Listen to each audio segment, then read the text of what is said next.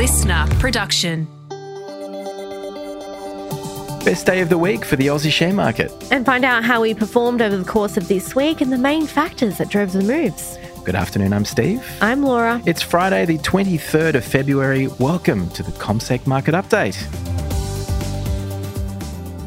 Laura, happy Friday. Happy Friday. We made it. It's felt very long this week. It's been a busy week. What an accomplishment. It certainly was a very busy week, and it looks like we're going to finish off the week with the best performance over the past 5 days. I know, it's pretty good, Rad. So over the past 5 days, we've only fallen for 2 of the 5 sessions, which is pretty good.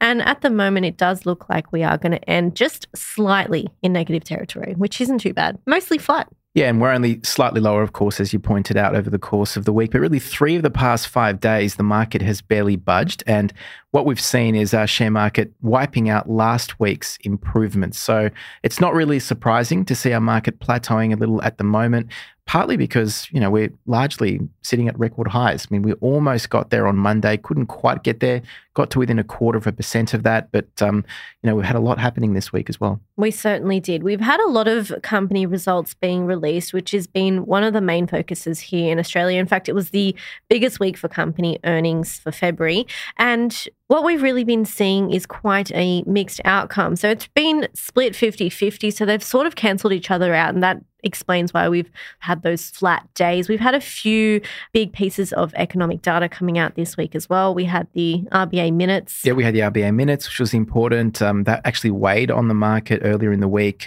partly because the RBA was considering raising interest rates in February. And that was a bit of a surprise, right? A little. I mean, there was an expectation that would be the case, I think, broadly speaking. Wouldn't it probably be more surprising if they were absolutely not considering a rate hike at all, but they kind of signaled that they are still open to doing so in the future.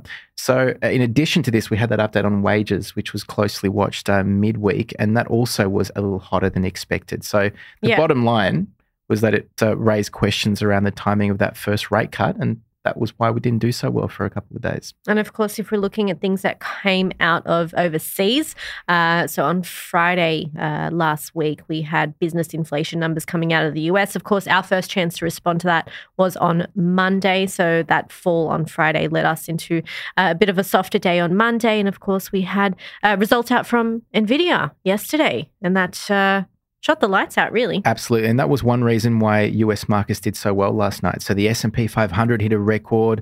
The NASDAQ, which is very tech-heavy and tech-focused, had its best day in over a year. And NVIDIA's results saw its shares lifting about 16%. And the fact that it's the third or fourth largest stock on the US market, depending which day you look, that certainly went a long way in pushing markets higher. In terms of what happened across the sectors this week, we're seeing that tech did absolutely best, up around a 3.2% as we speak. Utilities up there as well, of course, quite a small sector. And then financials up there as a third best. Going the other way, though, consumer staples down most. And then real estate was the second worst, followed by the materials sector. Now, if we look at particular stocks, so the best performer over the course of the week was the construction materials company CSR. That was on the back of a $4.3 billion takeover offer from a French building company. Going the other way, though, Strike Energy was the worst after alerting investors to a gas well issue.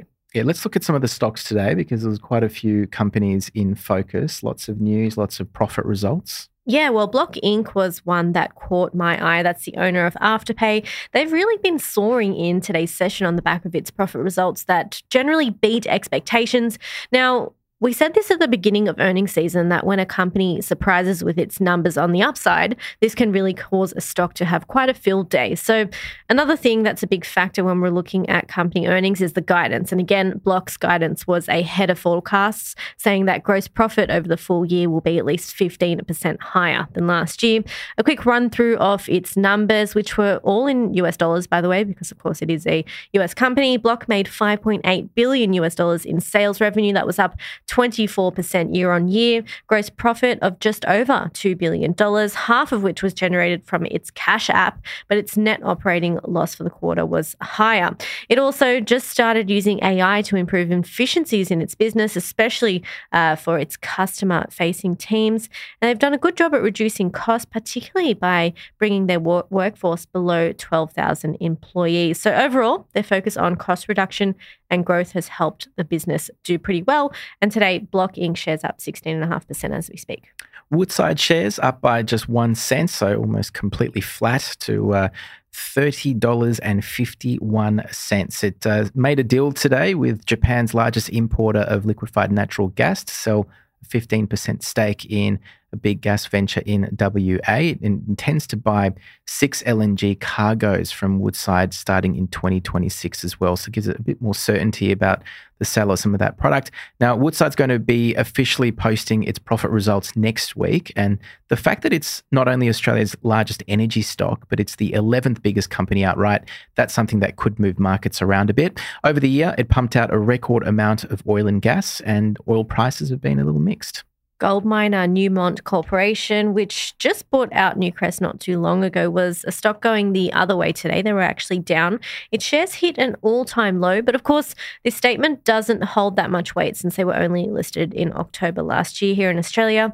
Its latest results showed that the acquisition of Newcrest increased its operating expenses over the quarter, leading to a cash flow loss of $304 million US, but its sales were up and the cost savings that Newmont will experience by next year will make it all worth it. Brambles up around 0.5%. That's the pallet maker. Not much movement in its share price, but it is up about 11% this year, and it's in its 4th straight year of gains as well. So in its profit results, it said it's had a 17% lift in profit over the 6 months to December, making $392 million US.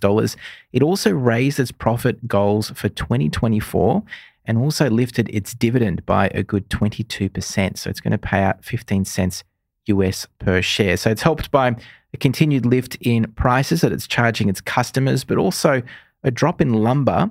So it's cheaper to make its pallets, and also fuel prices and freight rates have been dropping. So that's made it cheaper to move those pallets from A to B. A stock we haven't talked about before is Lifestyle Communities. Now, this is a property company which basically lets homeowners lease out their land whilst still owning your home, so it makes it easier to buy a home because you're only paying for the house itself and not the land. So I'm mentioning this one because it was today's worst performer, down by around 12%, and that's after raising $200 million from investors, which it will use to grow its business. And of course, it is quite normal, as we mentioned, once a company does do raising like this, a capital raising, to see its share price falling on the day. And Austal, 12% lower. This is the big ship builder. It has returned to profitability, making about $12 million. So an improvement on the loss it made a year earlier. But that seemed to be very much overshadowed by a 7% drop in revenues, and also revenue expected to come in at the lower end of its prior forecast. So the reason behind the decline. Let's look ahead to next week. So we are going to get another truckload of company earnings being released. Not quite as busy as this week, but still quite busy. Mm-hmm. We get the likes of Coles, Zip, Flight Centre, Harvey Norman, plenty others. Woodside, exactly right. And there's plenty of stocks trading ex-dividend as well. So after companies release their profit results, some of them will decide to pay dividends to investors, and their cutoff for who's going to get paid that is called the ex-div date. So that can actually be a weight on stocks. One of the big days there will be Wednesday. Telstra, Woolies, Fortescue Metals are all trading ex-dividend on that day. So it wouldn't be surprising to see some declines on midweek. We also get an update on inflation, how we did over the course of January. That'll get a lot of eyes on it. Yeah, and that's out on Wednesday. And a day later, that's going to be pretty big as well. That we get an update on retail spending, which shows us how much we all spent at the shops last month, and then also some figures on how much businesses are investing too. And the big one over in the US will be the most closely watched measure of inflation by the Federal Reserve.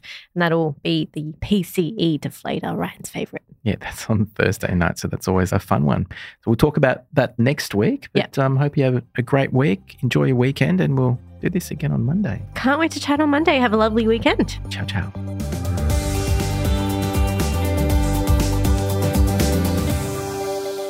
This podcast is prepared, approved and distributed in Australia by Commonwealth Securities Limited, ABN 60067254399 AFSL 238814.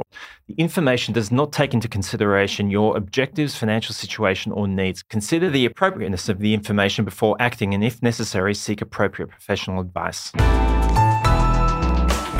Listener.